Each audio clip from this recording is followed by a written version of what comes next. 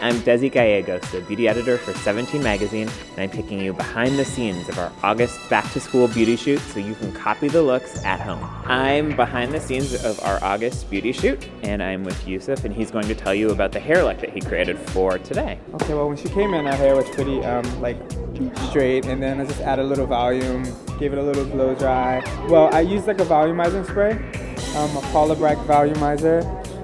It just gives the hair like a lot of volume, and you can just go in after that, add pin curls. Well, use a like medium curling iron, and then create little pin curls just to set the hair so the curls will last. After maybe say 30 minutes after you like curl the whole head, you just take the pin curls out, just back comb, tease.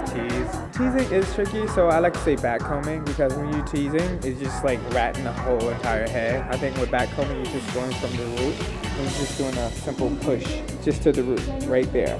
And then you have all this free hair, and it gives you enough volume. You can just go in with your hands and remove it, as opposed to teasing. If you go in and rat everything out, you can't get that out. The Bumbo & Bumbo spray is like, it sets everything in, and it doesn't stiffen the hair. It makes the hair really soft and it's brushable.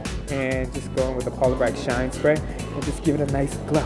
However her hair falls will be determined factor of the whole style. When we get on set, I'll probably just drop it. If it falls over her eye, I'll just let it do whatever it wants to do naturally.